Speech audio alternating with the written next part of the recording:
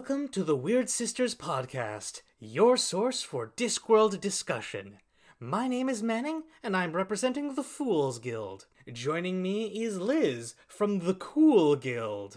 Hey! And Danny from the Guild of Gilding. Gold-plated everything. Our book this month is Men-at-Arms, 15th in the series and 2nd in the Watch series. This is the story where Discworld continues to be politically neutral by focusing on such lighthearted topics as racial prejudice and gun violence. Yeah, some good fluff and filler. Neither of you were there for the Guards episode, is that correct? Oh, yeah, I think that's right. I had scheduling conflicts. Because this one is, very continuity-driven and directly follows on from that one, it's not a great one to start with, but we could spend that time sort of recapping a little bit of how you two felt about this, sub-series. I actually really like the Watch series. I think the characters are really different in that they have, external motivations that I feel like a lot of the characters don't always necessarily have that kind of keep them together. And because it's such an ensemble thing, the contrast between each character is just really fun to see. What I expected from Men-at-Arms was very much not what I got. I don't know what I expected, but by the end of the book, I gotta say I'm not disappointed in how it went. That sounds a lot more negative than I actually feel. I was uncomfortable to start with, which was the point, I assume, and then it got better as it moved along. That's fair. I think I can really see where you're coming from on that, because I was kind of in a similar position, and I didn't even really read the back cover of this book, so I had no context for it starting, other than knowing it was part of the Watch subseries. I was tracking this one about as closely as I was tracking the last, but I've never been good at mysteries, so as long as it gets solved in the end, I'm happy. Mm-hmm. Well, Men-at-Arms is a mystery, but it's, also a lot more.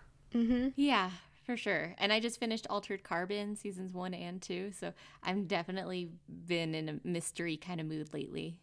Yeah, and I've been playing Zero Escape, so I'm used to, crazy continuities going on. I don't recommend playing the second Zero Escape, though, at this point in time, because it is about a pandemic.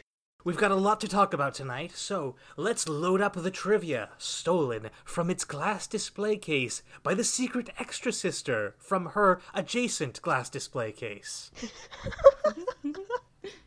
Clocking in at just under 85,000 words, Men-at-Arms was published in 1993 with German and Dutch translations in 1996 and a French translation in 2000. The 1996 audiobook, read by Nigel Planer, lasts 9 hours and 45 minutes, with the 2005 abridged version, read by Tony Robinson, coming in at 3 hours and 14 minutes. The story was adapted for the stage by Stephen Briggs in 1997. In the 2004 Big Read survey, Men-at-Arms placed number 148. A variant of this book's cover art was used as the art for the 1999 compilation book, The City Watch Trilogy, which includes this story along with Guards and Feet of Clay.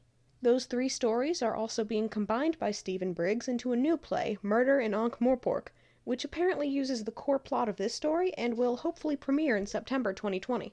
The brief mention of a camera containing a brownie is a reference to the first mass-produced camera, the Kodak Brownie, which was introduced in 1900 and named for its inventor, Frank Brownell.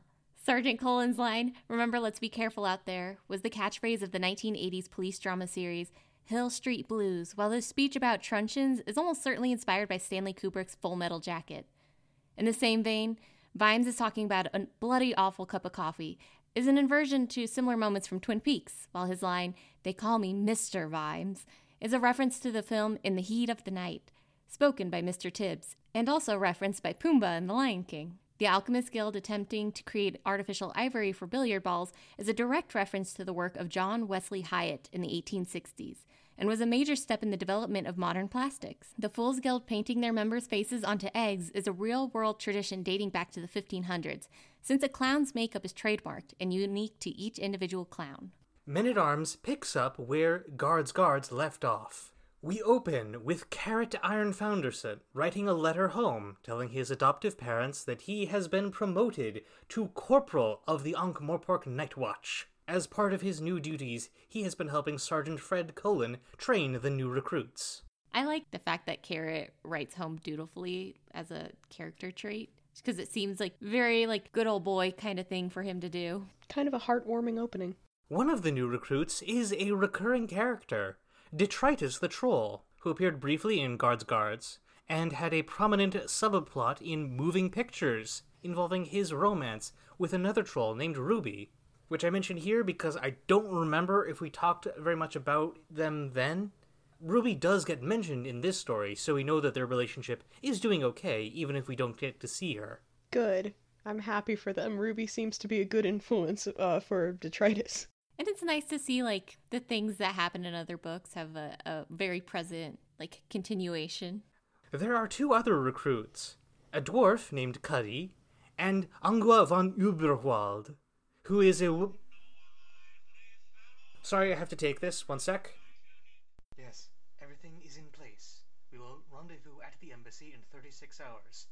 Tell Ludwig to bring the nail polish. Sorry about that. Where was I? Meanwhile, we meet Edward Death at his father's funeral. The Death family, once prominent aristocrats, have fallen on hard times. Edward blames this on Lord Vetinari, the patrician of Ankh-Morpork. After a chance encounter with Corporal Carrot, Edward decides that the only course of action is to bring back the monarchy. And as a grad student at the Guild of Assassins, he knows exactly the way to do it. Because the monarchy always works. While that's happening, Captain Samuel Vimes, head of the Night Watch, is preparing for his retirement and wedding to Lady Sybil Ramkin, dragon lover and richest woman in the city. Sybil is worried because Chubby, one of her rescue dragons, has gone missing. See, I'll put it out there now, and I actually remember something from the first episode where you were saying how the earlier books get contradicted a lot, and I'm going to miss many of those contradictions, but I did not miss this one with the dragons. In Color of Magic, dragons didn't exist anywhere except imagined. So, quick recap for anyone who missed Guards. On the Discworld, dragons are pitiable dog-sized reptiles that can barely fly and are prone to exploding when they're scared, excited, or it's Tuesday. You know, the ideal pet. So, the Night Watch is going to lose their captain, there's a mad monarchist on the loose, and the racial tension between the dwarves and trolls is coming to a boil. The whole points of tension, for some reason I could understand for some reason I could handle the dwarf troll feud a lot more than I could the humans interacting with said feud or with the dwarves and trolls at all. Because that was just plain uncomfortable. Yeah, it was. Yeah. And like you said, it is kind of the point of that. Mm-hmm. Yeah, and I think that anything that's gonna kind of talk about the topic of racism or prejudice in general really is at some point you're gonna have to kind of show those not so great and uncomfortable moments to show why they're bad. Yeah, agreed. Yeah, it's just sometimes it makes it a little hard to stomach it and get to, the satisfying conclusion of it. And the three of us are white. There's no obfuscating that. Mm-hmm. Well, I'm Mexican, so. Oh, really? Yeah. I'm half white, though, so I'm very light-skinned in that, yeah. Sorry for making the assumption. I didn't actually know. It's alright. That one I'm fine with. Denny and I definitely are very white, and so, we don't face the same, I'm just digging myself into a hole here. I apologize. It's okay. I get where you're going, though. As a white person, we can be very uncomfortable acknowledging racism and don't want to confront it because that means confronting our own guilt. Yeah, that, and I tried to think it through while I was reading, just because that's something I feel I should think through every so often. Why am I made uncomfortable? Why am I made uncomfortable by this, and is it a good thing that I am or not? And most of the times, yeah, because I can do something with that discomfort. But in this case, I think it was, it wasn't something I was expecting to see. Although I probably should have in this genre, because Pratchett has touched upon it in other books, but to actually see it to this extent is no, oh god, no, why do they have to say that? Oh god, why? On the other hand, though, I have to say it was a very quick and direct way to make you sympathize with some characters and absolutely hate the rest. But I think the thing that this book actually does really well around handling all of that is that it doesn't really excuse anybody from some amount of prejudice.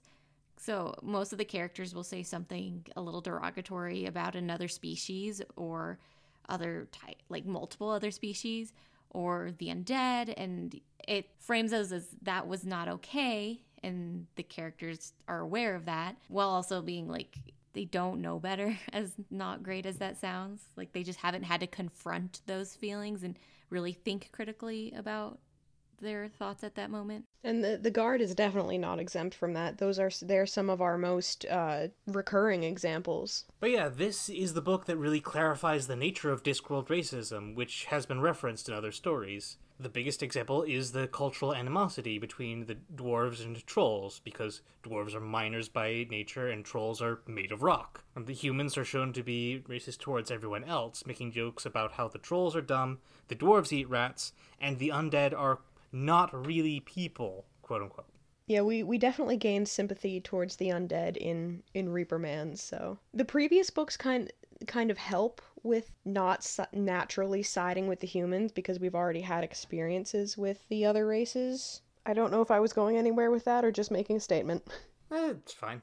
We cut back to Edward de Eath as he runs into Beano, a clown, who has been taking a stroll outside of the Fool's Guild. Partially by accident, Edward kills Beano and dumps the clown in the river. Oh, rip Beano. Poor Beano. Beano got beamed. Using Chubby the Dragon as an explosive, Edward breaks into the Assassin's Guild Museum and acquires the greatest superpower of all. I did get permission from Linkara to use that clip, so... Nice! Meanwhile, in preparation for the wedding, Lady Sybil instructs her family's lawyer, Mr. Morecombe, that she is transferring all of her property to Captain Vimes. This comes in handy when the Watch goes to the Assassin's Guild to investigate the break-in. When Dr. Cruces, the master of assassins, asks why Vimes is stomping around like he owns the place, Vimes reveals that he does own it. I must have missed that part. I missed a few lines and then read others entirely wrong. There's actually a couple funny bits about misreading things, but I'll get to that later when they happen in summary. This book is jam-packed, so we all miss a few things here and there. I was reading quotes to my mother every other page, and she was just like, oh my gosh, just the stuff he could pull out of nowhere that just made sense even though they didn't make sense. Oof. It's a little weird that upon, like, Lady Sybil and Vimes getting married, that she's like, here, you own everything I owned, and you can just have it. But at the same time, I kind of appreciate that it's there, because for some people, that is something that they do want, you know? And I don't think the book treats Lady Sybil as less valid for wanting it that way. Yeah, in my reading anyway, it seemed that they were treating her as, I know what I'm doing, I'm making my own decisions at basically any point in time. There's a possibility that she wants to transfer it as a way of giving Vimes, like, some level of power that he has not had, because she knows that he grew up poor. True, because he really wouldn't be taken seriously by aristocratic society, whereas she still has her name. Transferring all that also to him in its entirety would give her more leeway to focus on her dragon business than managing the estate. Exactly what I was thinking as well. And I also think it kind of gives Vimes something to do once he moves there, because I imagine she probably saw that the Watch has been his entire life up to this point, and so now he has another thing he can, like, manage and take care of. I do agree with your point that it's, I don't have a good word for it, but it's, like, not great from a progressive perspective. Yeah. But there's, like, rationale behind it. This is also as good a spot as any to talk about one of the best bits in this book, the boots theory. Oh yeah! As a quick summary, the idea is that the poor stay poor because they have to spend more money than the rich do. The example in the text is that a $50 pair of boots can last for a decade, while a $10 pair will give out in a couple months. This means that someone who can only afford $10 boots will end up spending much more money over time. There is plenty of larger discussion about the economic value of the theory elsewhere, but in the context of our talk, I find it interesting that this is presented as something Sam Vimes thought up on his own, rather than a statement by the narration. Partially, this tangent exists to introduce Vimes's character quirk of being able to tell where he is in the city through the feel of the cobblestones, but it also demonstrates that he's the kind of person who thinks about these things. He's observant, he deduces the whys and hows of what he sees, and he readily notices injustice. This is the kind of person who can do genuine good in a cynical world. Yeah, and I think they set up a lot of those similar traits in Carrot, and we have spent a lot of time with Carrot knowing that he is good and he believes in good and he's always going to do the good thing. But Vimes is a little bit more complicated, and working through alcoholism is a serious beast. Yeah. But I appreciated seeing that, like Carrot, he's walked around the city a lot. And he's noticed a lot of things about the city that a lot of other people probably haven't given the time or day to. And because of that, he has a unique perspective on the city and its people. I'm willing to bet that's... No, not even willing to bet. That's how he got to the position that he has. He's captain of the Night Watch. That's the stuff he needs to know in order to succeed in that position, and the Watch follows him readily. Somebody without all those qualities stacked together wouldn't last terribly long in the Guard. They'd make a mistake that he wouldn't because of his observations. And I think the differences in character that you guys are describing, they could each be strong characters that fit in a story well, but they'd be different stories, That seems fair to say. True.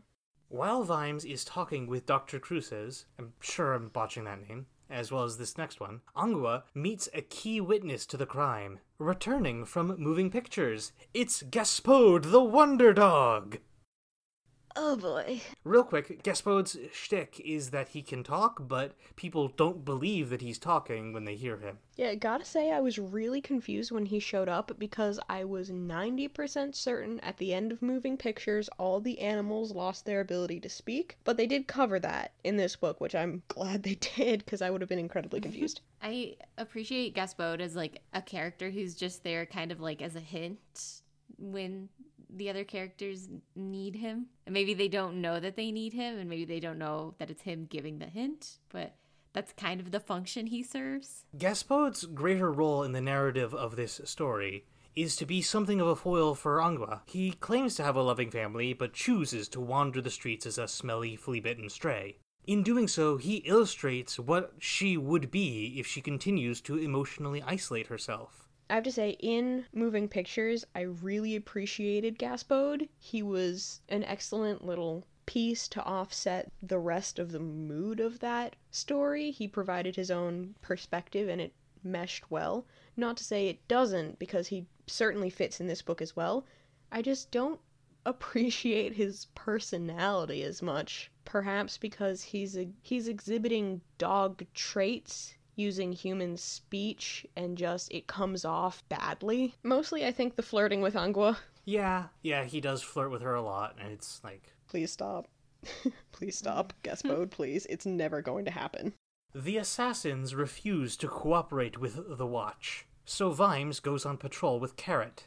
They talk about the city and how people say it was better with kings, but Vimes disagrees.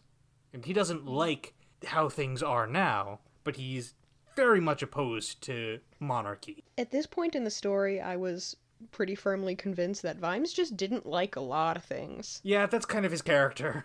Yeah. He's pretty choosy about what he likes and what he doesn't like, and has formulated opinions about them, which is admirable, in a way. He's a grouchy old fart who doesn't like stuff. You can say it. Yeah. Yeah. I like this scene with Vimes and Carrot because, like I mentioned, Vimes exhibits a lot of similar qualities that Carrot does. And I think that this scene kind of shows how those similarities bond them together, and how maybe not like super explicitly. I think Carrot does kind of look up to Vimes on a lot of things and trusts what he's saying. Absolutely. I think that formulates a lot of what Carrot thinks and how he responds to events that happen later in the book. Definitely. Meanwhile, Dr. Cruces pays a visit to Lord Vetinari and informs the patrician that the Gone has been stolen. He says that the guild will retrieve it, and that Vetinari should tell Captain Vimes not to interfere.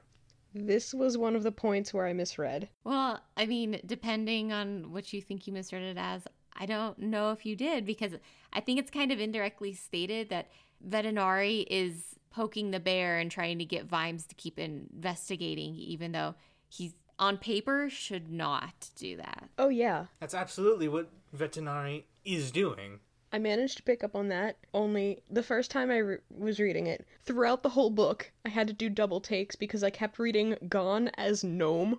I was just like, oh yes, and then the gnome. I'm like, is this about garden gnomes, or are gnomes actually a thing, or... Just a fully loaded gnome. Yes. It's a really delightful mental image. Gnomes off the rails. It's garden warfare. But yeah, with this particular interaction, I totally skipped over the line where he kind of waves Cruces away, and I totally missed the part where he fell down. I thought he just, at the end of that confrontation, Vetinari was displeased with Cruces trying to order him to call off Vimes, that he rung the little bell, summoned his clerk, and was like, ah yes, he's fallen down the 50-foot shaft in the garden. I thought he basically just had the head of the assassins assassinated. So it was marginally less entertaining, but I'm glad I reread that section before the rest of the book, otherwise I would have been incredibly confused. Missing a bit of important context. Since the gun is in disrepair, it gets brought to Bjorn Hammerhawk, the master craftsdwarf. Once Bjorn finishes fixing it, the weapon goes off, and not long afterwards, the Watch discovers Bjorn in the river with a massive hole in his chest. And also conveniently making me forget there had been a body in the river before. In accordance with Dr. Cruces' request, Lord Vetinari tells Vimes to stop investigating the theft. If the law needs to get involved, it will be in the hands of Captain Quirk of the Day Watch. Absolutely not. The rest of the Night Watch, disturbed by the gruesome death, go out for a drink. During a conversation with Carrot, Angua reveals that she has lodgings with Mrs. Cake, the psychic we met in Reaper Man, which was also the story that formally introduced the undead as part of the Discworld.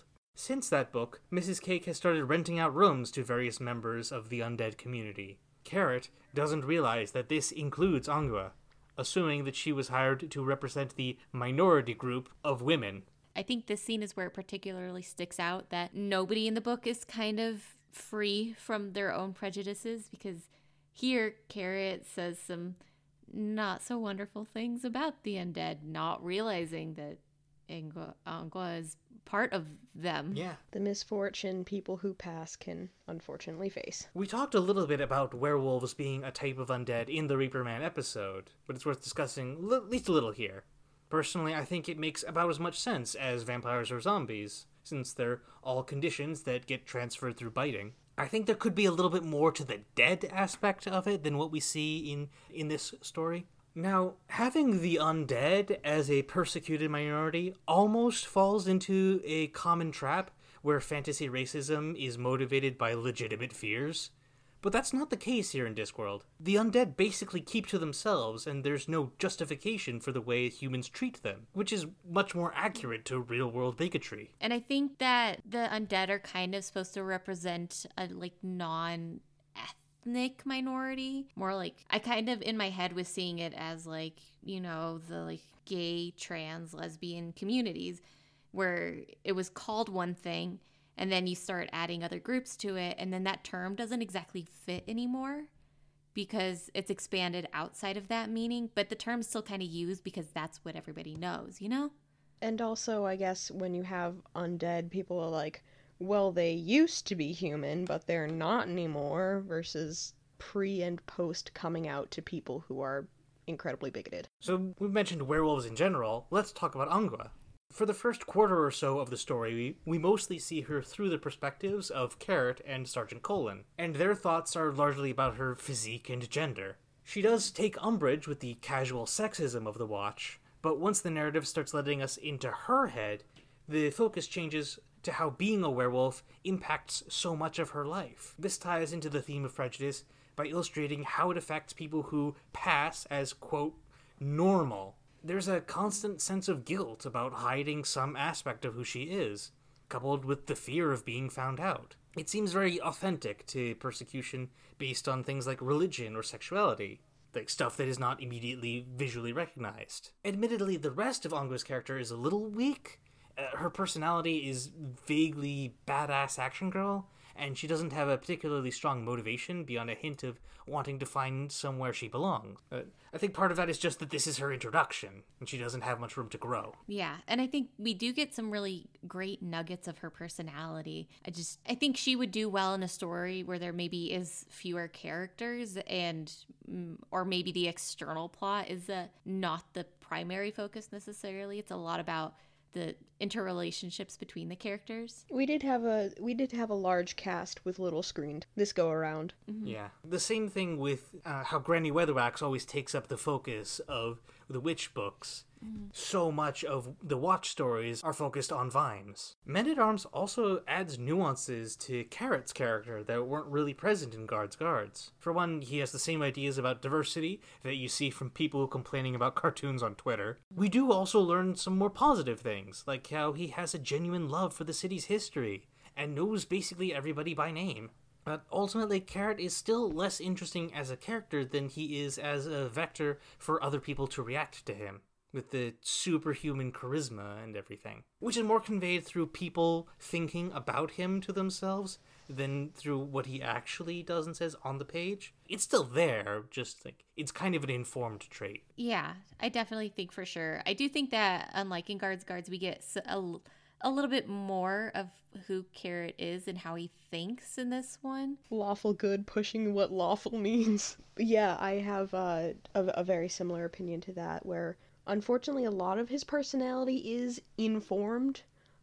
His honesty, his simplicity, his incredible trivia knowledge of Ankh-Morpork, but I feel like that also serves to make him as unassuming as he needs to be for later events to have the impact that they do. He's like, oh yes, he's just the charismatic fellow. You can kind of brush that aside. Yes, he has power, but he seems to be just a little too plain to use it yet. So, Vimes, still full of rage from his meeting with Vetinari, joins his fiancée for a dinner party with much of the aristocracy. They spend that time complaining about the state of Ankh-Morpork since the guilds gave working-class people a say in the operation of the city, as well as various racist remarks about the trolls and dwarves. Vimes, who has also been shown to make disparaging remarks about the other races, is incensed by this flippant dismissal from people who never actually meet those they're mocking. Unable to say what he really feels, Vimes pretends to enthusiastically agree with the rich racists, until Carrot arrives with new information about the investigation.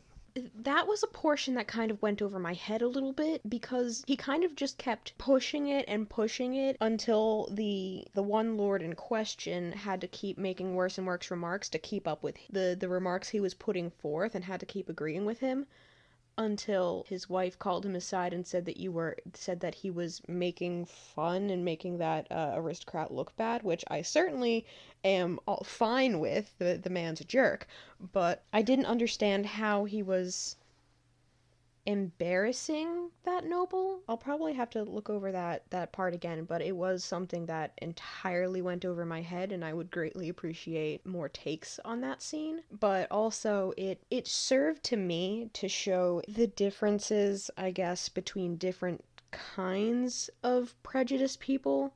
Like, you have the aristocrats who are just, they don't know what they're talking about, they're just going with what other people say because that's what they say, and they don't want to look bad, and all that sort of thing. And then you have people like Vimes who feel almost entitled that, like, I'm allowed to make these kinds of remarks because I know these people, I've met these people, I know what they're like, quote unquote, which, while I don't agree with either of them, you kind of side with Vimes more simply because he has more experience with the people in question, but he's still not right. Either version of, like, a racist person isn't, like, great or okay, obviously. But seeing them interact is certainly something. Yeah, they're, like, it's like there's levels there. And I think part of where some of the like dealing with racism stuff falls flat in the books is that, and maybe I missed this, and if I did, please correct me, but it doesn't necessarily feel like all of the characters have to like confront their assumptions. And I think Vimes, that's especially the case. Yeah, I feel like, though, at least with Vimes, he will come to terms with that eventually, especially with how the book ended. Yeah, like, he will have to come to terms with that, and I, at that point, do trust him not to, like, let anything he thinks or feels be in the way of the success of the Watch, especially with Carrot giving him tips. You could make an argument that Vimes is not actually basing his... I don't want to say that he's, like, not actually being racist, because it's, like, there's definitely some race-based stuff in his thought process. But Vimes has been shown to be, like, very much extremely cynical about everyone. That's just the extent of his general curmudgeonliness being a factor in how he treats, like, all the people of the city. I'm not trying to excuse it as, like, him being, like, I'm not racist, I hate everyone equally, because that's dumb. Yeah.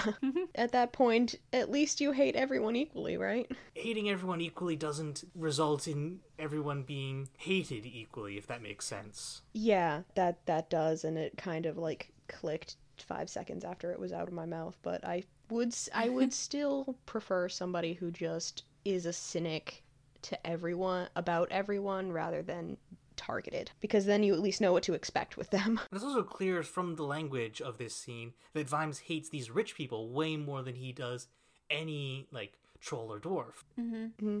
And also, one thing that I thought was going on in this scene, but, like, rereading didn't really support, was that Vimes was, like, making statements about the rich people, like, trying to frame it as agreeing with them, talking about the dwarves and trolls, but it doesn't quite click the way I wanted it to. What this scene, like, does a lot of is it makes attempts at conveying certain things, but I think, like, Vimes' portrayal about his relationships and thoughts about the other groups of people is that it's a little more complicated. And he's not really succeeding at being an accommodating person. And I think because his, like, interactions on this, I think, are the most complicated. Something that I realized during the reading of this, the prejudice against the dwarves seems to be very much inspired by real-world racism, especially the eating habits, like dwarves eating rats, and, like, especially reference to them eating dogs during this scene.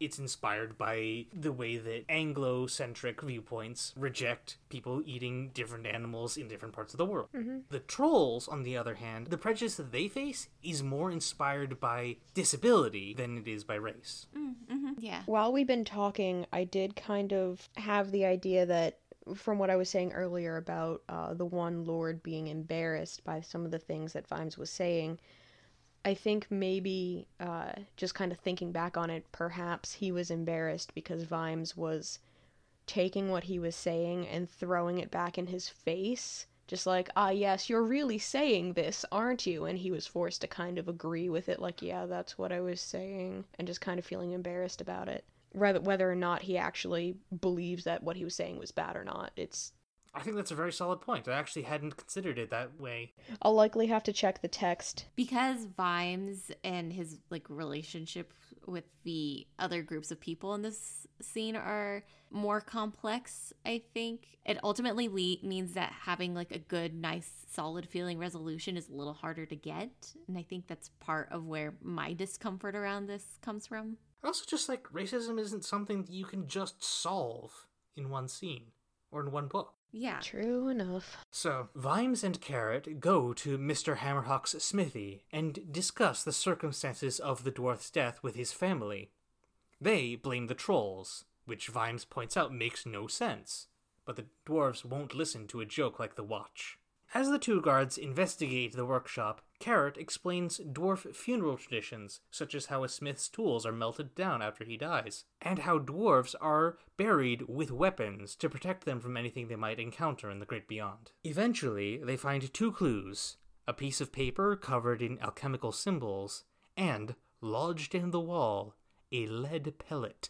After they leave the workshop, one more clue reveals itself: the corpse of Beano the Clown.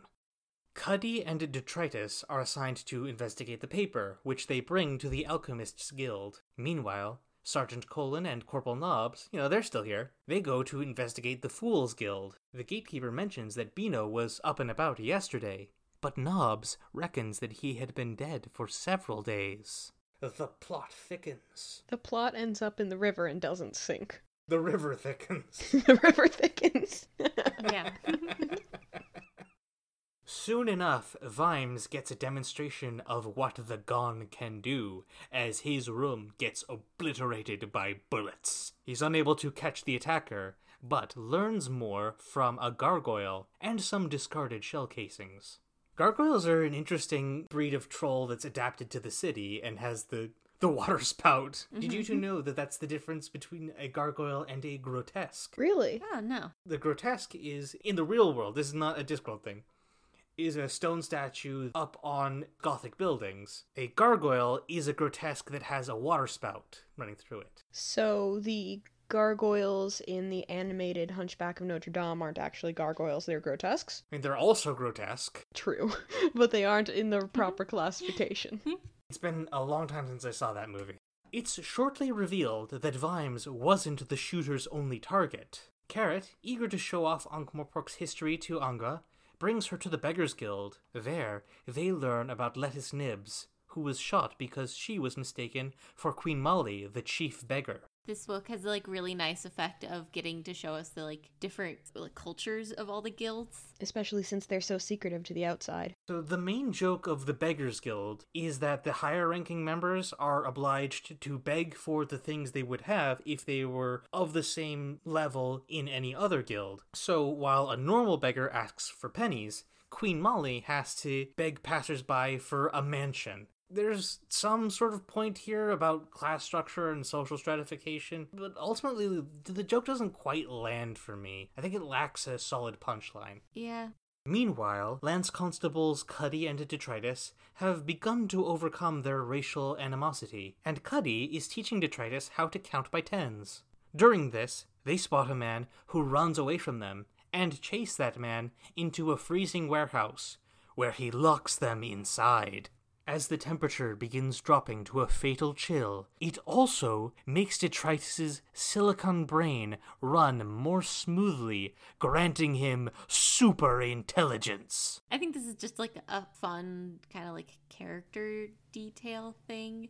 To be oh yeah, the trolls are computer people. Yeah, but they're also a group of beings not from around places like Ankh-Morpork necessarily, so they're better suited for a different climate. Now, this aspect of troll physiology does contradict a scene in an earlier book, but this is more interesting, so who cares?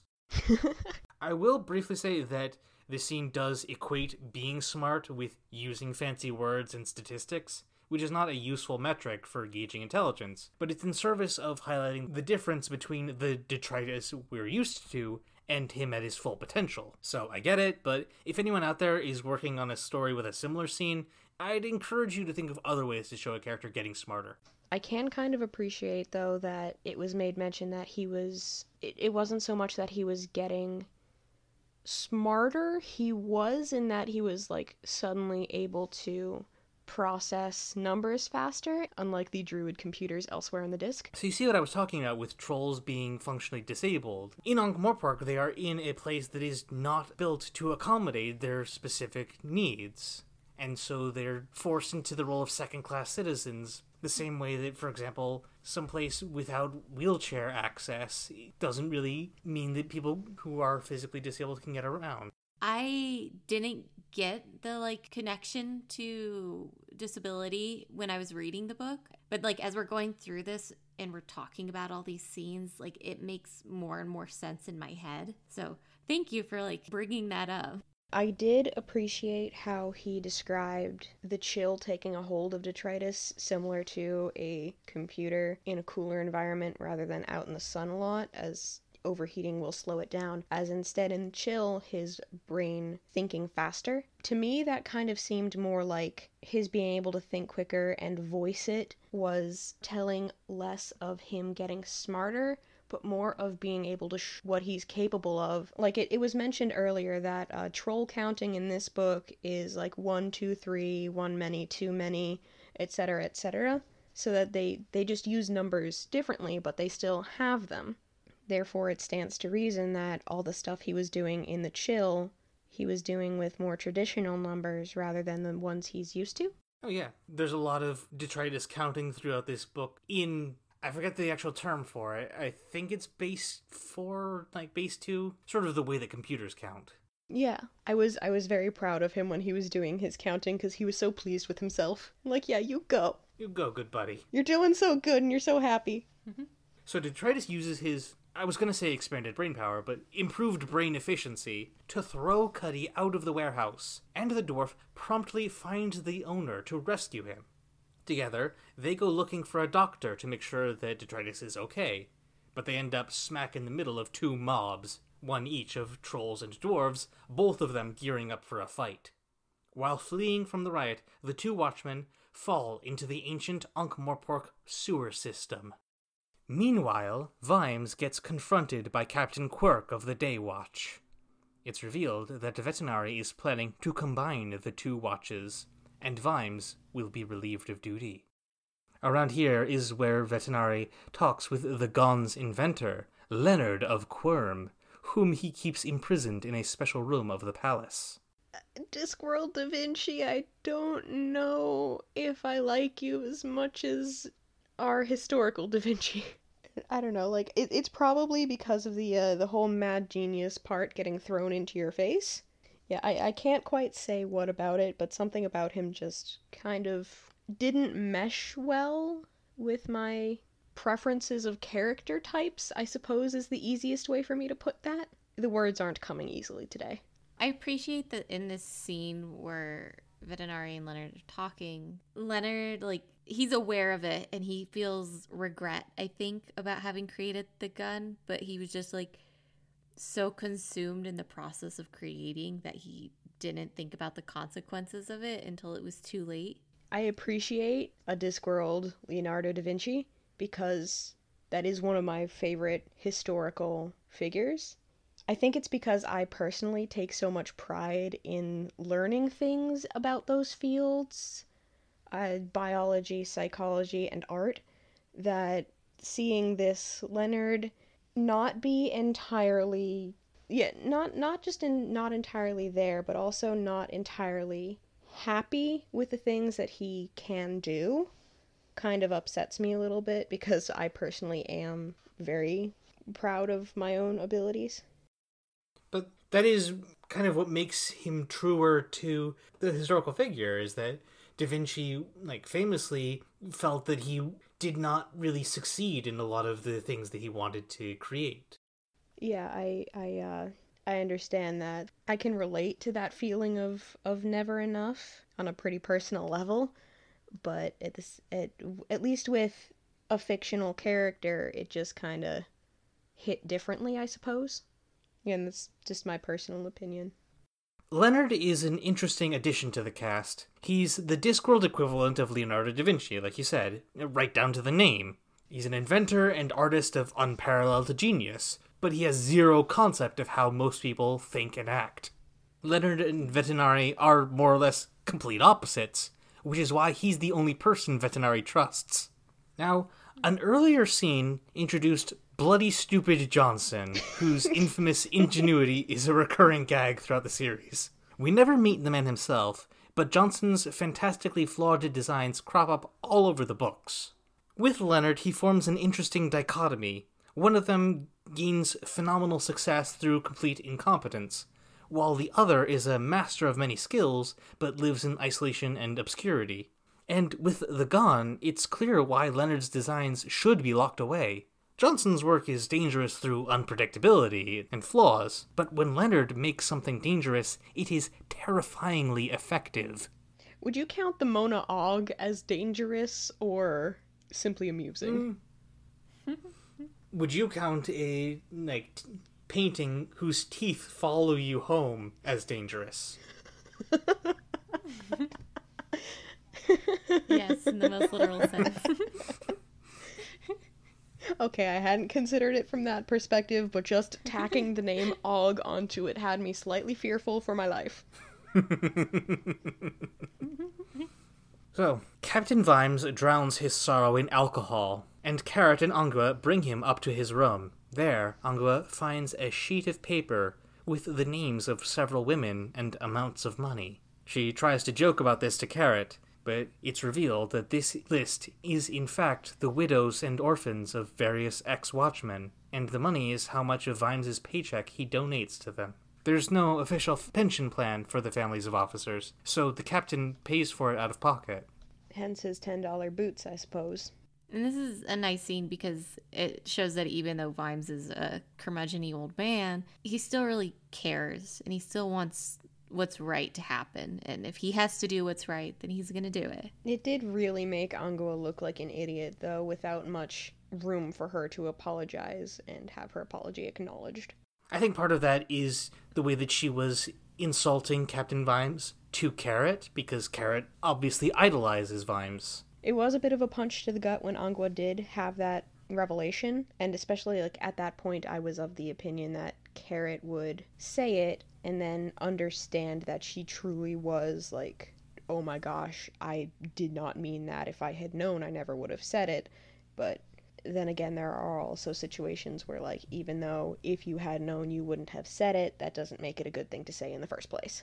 So it kind of makes sense. I had thought Carrot would be a little bit more kind in that situation, but it played out how it did, and that's that. Yeah. It says a little bit about everybody, actually. Carrot, Angua, and Vimes especially. So, Captain Quirk arrives to tell the Night Watch to stand down, and also to be really blatantly racist. Quirk has arrested the troll Coalface for the murder of Mr. Morcombe, which is completely unjust and definitely going to start a race riot, but there seems to be nothing the Watch can do, even after Cuddy and Detritus return to show the others that, in the sewer, there's another corpse of Beano the Clown.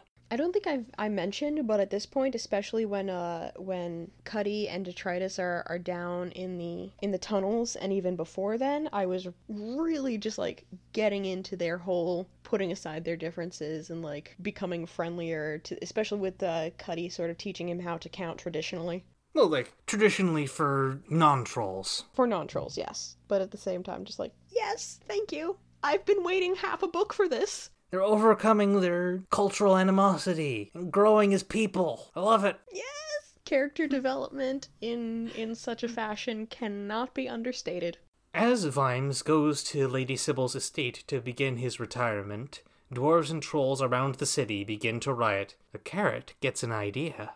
They may have turned the Watch into civilians, but as civilians, they have the right to form a citizens' militia. To do so, they break into the city armory, and Corporal Nubbs demonstrates hitherto unseen knowledge of weaponry to get them all properly equipped. I am very much a fan of the trope of one of the more unassuming characters just coming up with, yes, I know a lot about this, and proving incredibly useful, at least for a moment. My other comment was yet another instance of Carrot's lawful good pushing the boundaries of lawful. Yeah, he just needs somebody to push the loophole into the forefront so that he can use it. Did I read it correctly? Does he literally just kind of carry a law book on him? Yes, he does.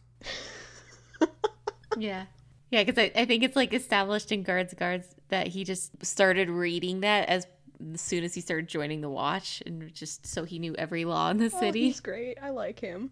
During this scene, Carrot comes out with this wild line. We practice policing by consent in Ankh-Morpork.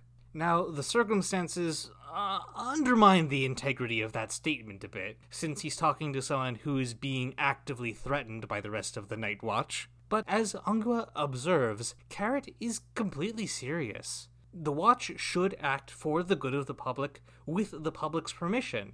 It's a novel concept if you're used to a world where the police exist to violently enforce the status quo. Yeah. And in a story about race, you have to think about the police. Yeah. I'm glad they're on the side they are in this telling.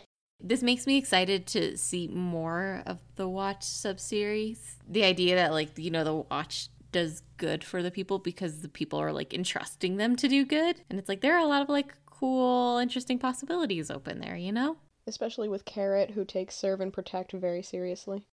I, for one, am going to have a field day comparing The Watch to particularly seasons 1 and 2 of the Penumbra podcast, the Juno Steel story, which is more about the rogue detective, like your noir tropes, but also about his inabilities to do enough good as part of the police. It's a pretty thrilling clash with the themes in this book in particular.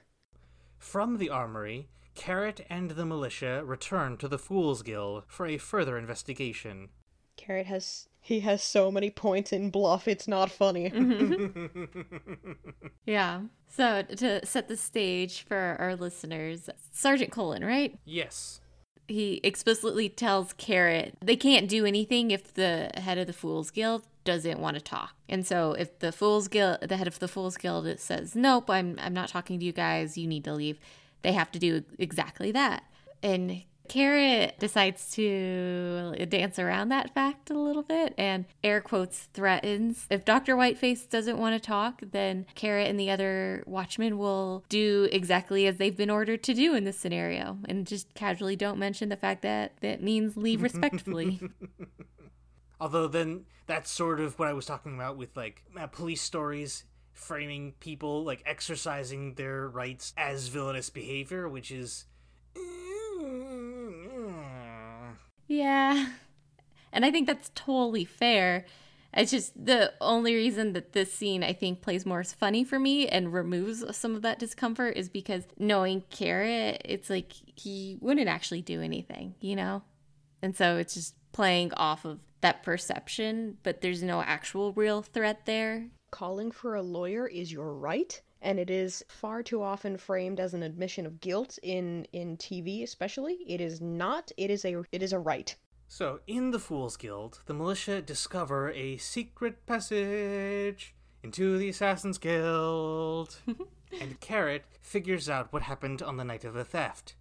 An assassin killed Beano the Clown and stole his identity to get away with stealing from the assassins. I really like how this played into the trivia about the clowns' faces, because the Fool's Guild especially are so far into their role that to see a clown not in makeup, not in their designated makeup, is essentially being faceless, and they can't, and because that is their face, they can't even imagine somebody else stealing somebody else's face and wearing it. It's as disgusting an idea to them as it would be in a literal sense to us. This is just where the whole mystery part of this book, I think, is really coming to a head. It's like we're seeing them put all the clues together, and and we can feel that we're almost at the end, and you get to like see the whole conspiracy kind of come into clarity, which is always like the super fun part of mysteries. So this is like a really fun section of the book, despite the tension. To investigate further, Angua secretly changes into her wolf form and peruses the Assassin's Guild building pretending to be a dog. When she finishes snooping, or snoopying, she finds that her watch uniform was stolen by the beggar Foul Ol Ron, and sets off to retrieve it, Gaspode in tow. But their hunt is interrupted by a meeting with Big Fido and the Dog Guild. The Big Fido stuff is kind of a weird tangent. He's this little poodle who wants to form an army of dogs and overthrow humanity, and he inspires other dogs to join him by giving speeches about wolves, speeches that Angua knows are full of exaggeration and misinformation. Ironically enough, I feel like those exaggerations and such are ones that we as people would also believe. Absolutely. I don't know. This section is just kind of weird because it doesn't feel like it necessarily relates to a lot of what else is going on at this moment. So it kind of feels like this weird B plot that's getting a lot of screen time. So I don't know. I didn't particularly love it. I think there could be some like really interesting things you could do here, but maybe we needed to be introduced to the idea of the Dogs Guild a little bit earlier. I mean, it does get mentioned briefly by Gaspode fairly early on, but you're right. It's a weird level of not in the plot enough and yet kind of taking up too much screen time. I spent some time thinking about what it means. The thought I came down to was what Big Fido represents in the story is the worst of what humanity can be, especially when it comes to the other. But it's all given the form of an animal. He doesn't really factor into the plot, yeah, but his presence is mainly about reminding the reader of the end result of hatred fueled by delusion. Yeah. I think that makes a lot of sense, especially like in the context of the story. I'm just gonna like totally tangent really quick because I didn't really get it until I started thinking, until I said what I said and started really thinking on what came out of my mouth, that yeah, he really is, especially when you consider the core of his delusions, that dogs' ancestors are inherently better than anything else. The world is overrun by humans. Big yikes. Especially when you have Angua there, who's like, yeah, no, wolves are nameless, and the only reason the pack works so well together is because they are entirely in harmony with each other, not just kind of thrown together and aggressive. While Angua and Gaspode try to extricate themselves from Big Fido's cult, Carrot adopts a novel strategy for dealing with the riots. He conscripts the rioters into the Watch. That's one way to go about it, I guess. Yeah. You are the law! I'm a little amazed at how much everybody who he conscripts just kind of goes, okay, I'm in the Watch now, even after they like fight with it for like a minute or two. They just eventually go, okay, I guess, yeah. I feel like part of that had to do with detritus. I love that he just like suddenly turned into a drill sergeant. That was hilarious.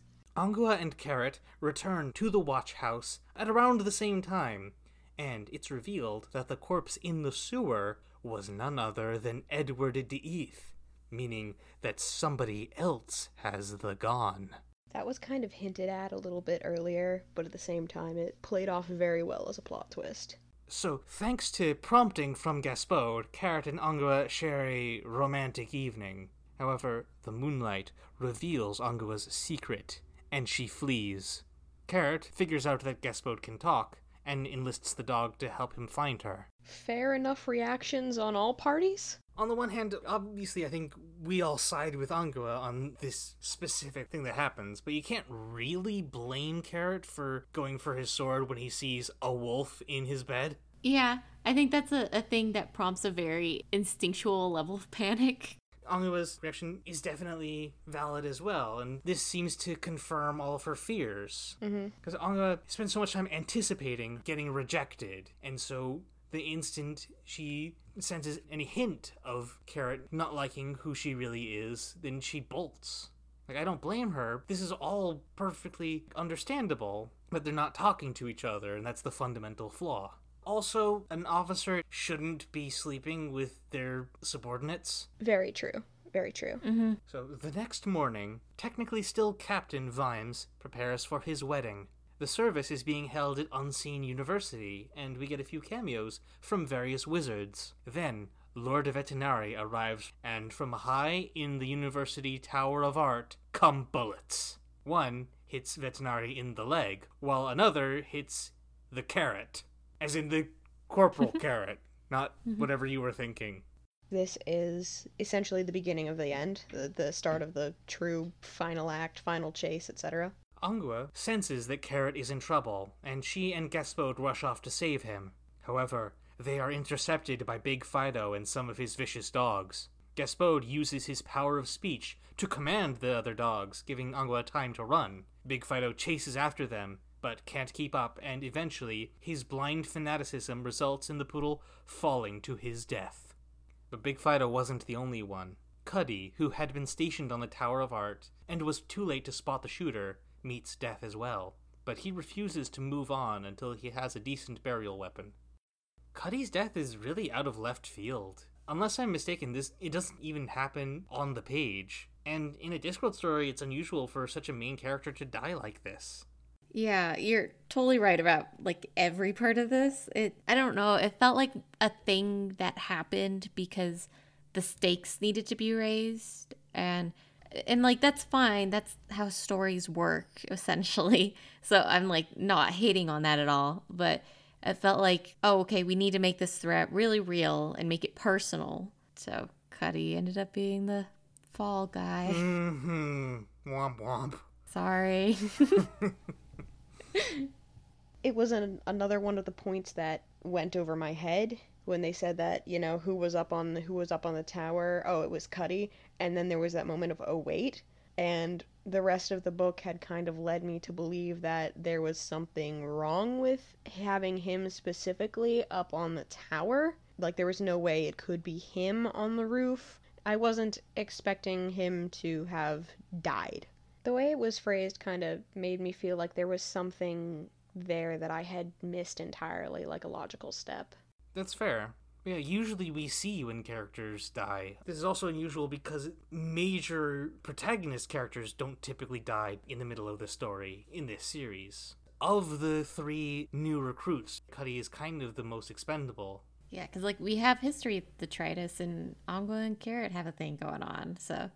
He had the least invested in the established members of the Watch, because the most establishment he had was with Detritus, who was also a recruit, and of course it had to be a recruit that they would have killed off, and not one of the ones who had been just conscripted because we don't care about them yet. I can see why, but I don't have to like it. The shooter escapes from the tower into the sewers, where Vimes confronts him. It turns out to be Dr. Cruces, the chief of the assassins. The doctor reveals that Edward had convinced him that Ankh-Morpork needs a king again, in the process revealing to Vimes that Carrot is the rightful heir to the throne. Dr. Cruces fires on Vimes and Carrot, but the bullets are intercepted by Angua. This moment I had a lot of dread and sadness, I think. We've already seen one of the main characters die. Yeah, and so I was just like, oh, is this gonna really be this kind of book?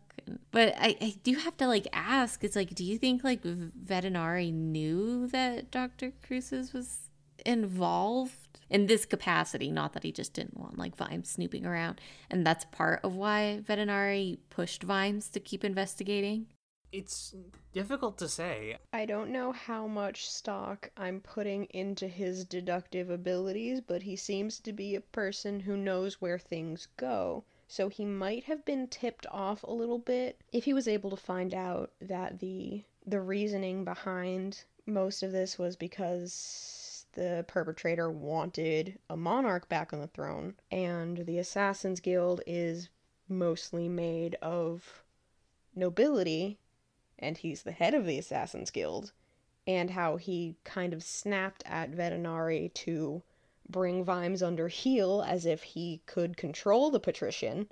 He certainly had reason, even without knowing that it was like a monarchy-based scheme, he would have had reason enough to distrust Cruces. Yeah, I feel like he must have had some idea that, like, Cruces was involved with something shady, you know? And maybe he didn't necessarily know what, but he knew that he needed to have somebody poking around in the situation because, you know, there was something going on. While the assassin reloads, Vimes manages to take the gun, but the weapon's power is not just in its ability to kill. On the Discworld, ideas have form, and the gun demands to be used. Or, more accurately, it is a weapon that uses its wielder. This part definitely played with the whole rhetoric of how does a gun kill? Is it the device or is it the person behind it? In this case, it's the device. The device has essentially malice encoded in its creation. I think there's something also related here to the idea of, like, power corrupts. You know, like, the gun is this powerful weapon, and so as a result, it corrupts whoever wields it. Especially since it has a modern design. Like, it had rifling in the barrel, and that was something that wasn't in the earliest pistols and stuff. It has range that, again, like, you didn't get on early pistols and muskets. I think it definitely fired further than some of the earliest muskets. So it was definitely more power than any one person could handle. Giving the gun a will, and also in an earlier scene, the gun spoke to Dr. Cruz's, we now know, it actually repeats the NRA slogan, guns don't kill people, people kill people. People with guns can kill more people than people without guns. Vimes grapples with the gun, his sense of duty fighting with his morals. But Carrot manages to intercede. With barely a word, he kills Dr. Cruces and destroys the Gon, then brings Angua's body back to the watch house, while Vimes returns to his wedding. There's a great quote in here, just like cutting it down real quick. If you are at somebody's mercy, pray that they are evil, because an evil person will savor that moment and give you more time. But a good person who wants to kill you will just do it. I don't know how much I actually agree with that idea, but it definitely informed one or two of my D&D characters. It's an interesting idea, if nothing else. It's a thought experiment. I knew he was gonna do it, but then, because there's no way he couldn't, but then at the same time, like, well, this is nice. So now, the Gon was many things. One thing it wasn't is silver. Angua is okay. Good. Yeah, I had a real sigh of relief here because I was just really worried, and it feels like a kind of a dumb thing to worry about that Angua is going to be fridged, But this moment was like, okay, that's not going to be the case. I didn't need to worry about that. They played it up too, like he brought her body to the morgue, he cleaned up her fur, he went upstairs and was really somber, and then she walked in and you're like, what? Oh my god, of course. You're very much primed to accept that she dies in this scene, but it's completely obvious in hindsight because, you never get the scene of death meeting her. I don't know how many readers were fooled the first time they read this story. I didn't because I read some of these books out of order and read a later one first, but, that's not any function of me, being smarter than the text. Yeah, no, you just prior experience. Presumably after this scene, Carrot and Angua have a talk where Carrot learns to be a bit more respectful and empathetic for the undead. I'd have liked to see that on the page, but I can imagine it would have killed the pacing. That said, this part of the story does suffer a little bit from the fact that it's kind of framed as a minority group earning Carrot's respect through the actions of an individual when you shouldn't need a specific reason to treat others with decency. I think you're kind of on point there. 2 days after Vimes' wedding, the Watch holds a funeral for Cuddy. Of course, a proper dwarf burial includes a burial weapon, and it's not stated, but very heavily implied, that in Cuddy's casket, courtesy Carrot, is the remains of the Gon. Now, this raises an interesting question, and I hope our listeners will indulge me in a bit of continuity, as will you too. It was established in Reaper Man that destroyed objects can have ghosts, right? Yeah. So imagine if Cuddy had the ghost of the Gon. And further speculation, what happens when you shoot someone with the ghost of a bullet? Would it kill them without a trace? Or, more interesting, can it kill their soul but leave the rest of them alive? Or could it just be a weapon that can kill ghosts? On the opposite end, what if it can't be reloaded and Carrot sent Cuddy to the afterlife with basically a weird hollow truncheon? These aren't questions that the story answers, but I invite everyone to share their own ideas. The Magnus Archives has a take on what happens if you get shot with a ghost of a bullet. After the funeral, Carrot reports to Lord Vetinari to discuss the new terms of the Watch, now that they've added 50 new recruits thanks to the militia conscripting. Vetinari also promotes Carrot to captain, which Carrot accepts on the condition that Vimes be made commander, a position that also makes him a knight. Lady Sybil is pleased, because in her eyes, this ratifies the nobility that she sees in her husband, while also letting him continue the work that is so important to him. And so, as Gaspode flees from his family, Commander Vimes takes charge of the dwarves, trolls, undead, women, and yes, the men at arms. So what did you think? I really like this book overall. Like I said, I've been consuming a lot of mysteries lately, so this is very nicely fitting into my interests at the moment. It ended well. Yeah, and it felt very just for Vimes, whose ending seemed kind of the bleakest throughout the entire book. Because he very clearly loves the Watch. He uses it to define part of who he is. And he wasn't going to have that, so how does he define himself anymore? And I think he was really struggling with that. And it definitely impacts how he acts in the book. And so I think this is kind of a happy medium where it's he's not in the Watch proper, but he's still involved and gets some of that in his life. and there's definitely room for more that I am excited to see. I would have liked it if this story was more about Angua, even if some of the stuff that is, like, focusing on her tends to be a little bit exploitative, with her, like, having to take off her clothes to do stuff. And also that a lot of her story ends up revolving around Carrot, which on its own would be a lot more frustrating, but the story uses it as a catalyst for both characters to grow as people. Angua becomes a bit more confident and hopeful about her future, while Carrot begins to understand how his biases can hurt those around him.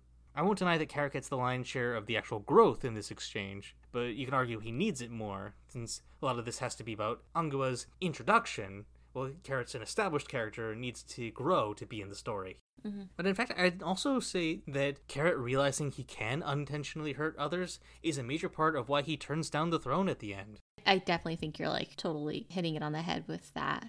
And I do wish Angua was a bigger character in this, but I don't know. I appreciate what we did get to see of her, at least, and the growth we did get to have. Speaking of the throne, the symbolism inherent in what remains of the throne of Ankh-Morpork being gold plating over incredibly rotten wood. What did you two think of that? It kind of served a twofold purpose to me. That Vetinari showed that to Carrot really kind of cements that we know that Carrot has that capability, and that people were actually kind of nervous that what would Carrot do if he were a ruling type. It really cemented the two of their beliefs that a ruler should be a common person, or should be able to do common work, because what else are they going to do? They're only really needed as a leader in times of emergency, which is what Carrot did in this book. On the other hand, it also brought my mind back to the patrician's, quote, throne, a wooden chair at the bottom of the steps. So technically he does have a throne without the gold foil plastered all over it, and without being above everybody else. I really, really liked his final line about consider what politician means, or where it comes from. Where does it come from? Same as Carrot was saying, it also is derived from polis, which just means city. So therefore a polis man is a man of the city, and a politician is someone who is well versed in the state of the city. There you go. Don't nobody say we never taught you nothing. I specifically had to look that up today. Yeah, etymology is really fun. Mm-hmm. I've recommended the History of English podcast to you, right? It's a podcast all about the development of the English language. Ooh, no, I don't think so. Let me write that down. You're gonna love it.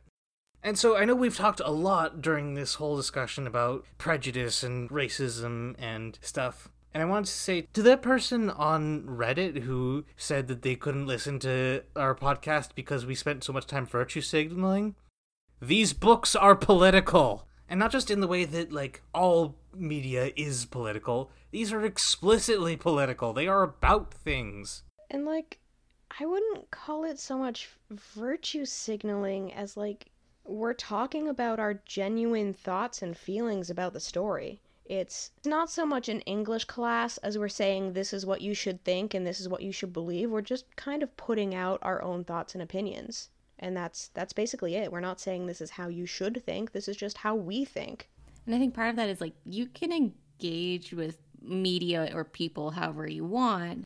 I know there are pieces of media that I don't particularly enjoy consuming because something about it just doesn't, like, sit right, even though if at the core of it I know it's a good product saying a good thing, just because, like, the message doesn't jive with me. And, like, I think that's fine. And if this is that for somebody else, then that's also fine, you know? But I think it's just, like, acknowledging that and just kind of moving on. And in the name of moving on, do we want to move to the ending of this episode? Sure.